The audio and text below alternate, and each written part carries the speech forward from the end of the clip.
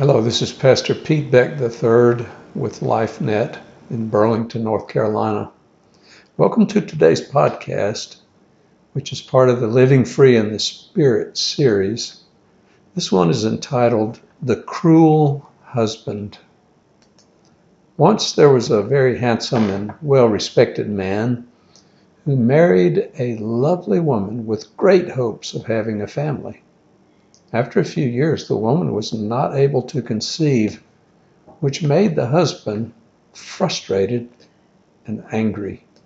He began to accuse his wife of being barren, and a great disappointment to him, which hurt her deeply.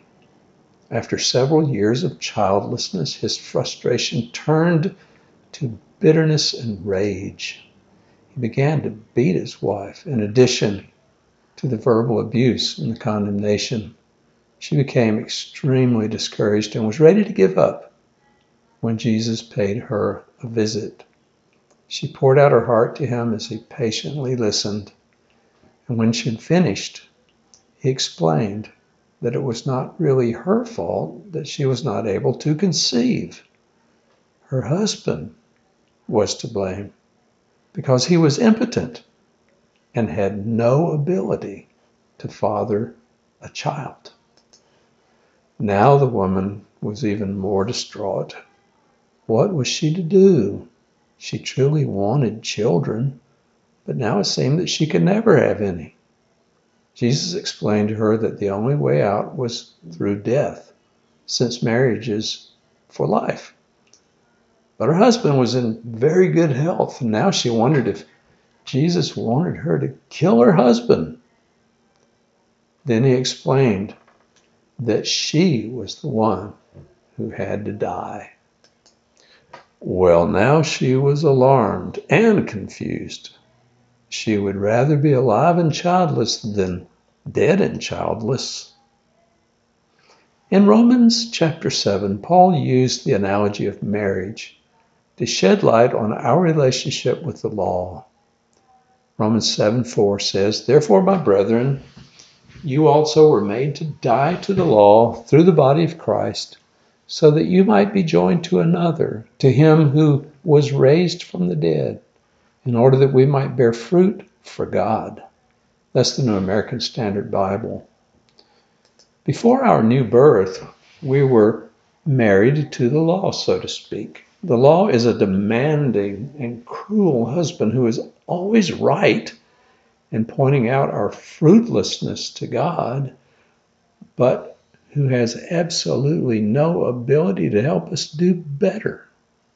His continual criticisms make life frustrating and painful. When it comes to being fruitful toward God, the law is absolutely impotent.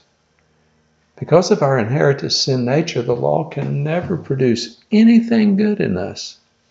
It only highlights our sinfulness and actually goads us to become more sinful, because the more perfect we try to be by using our own resources, the more we fail. In addition, the more the law condemns us and goads us to try harder, the more discouraged and resentful we become, which propels us in a negative direction. Romans 7:5 reads, "For while we were in the flesh, the sinful passions which were aroused by the law were at work in the members of our body to bear fruit for death." Once again, the New American Standard Bible. Our relationship with the husband called the law can only produce frustration, discouragement, and death. Yet, the law continually condemns our fruitlessness toward God. It is like an impotent husband criticizing his wife for not bearing children to him. It simply cannot happen. That is why our Heavenly Father united us with His Son in His death. When Christ died, so did we, which liberated us from our marriage to the law. Before His death, our Lord perfectly satisfied the requirements of the law. His death also satisfied God's righteous judgment against us for breaking the law.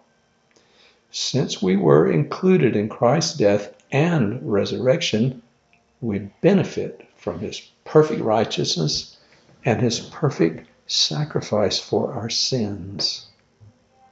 Now that we have died with Christ, we can be spiritually married to Christ without violating God's righteousness.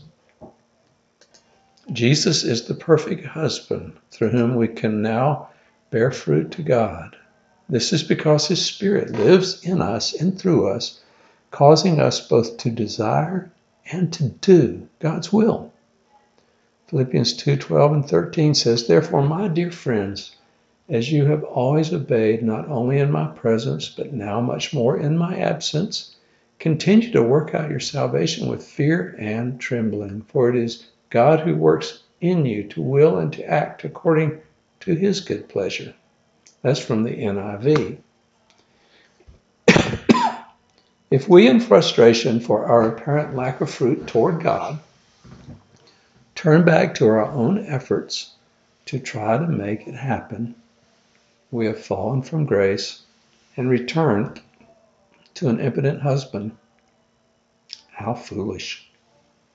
Hebrews 7:1 or 7:19 says, "For the law never made anything perfect, but now we have confidence in a better hope through which we draw near to God."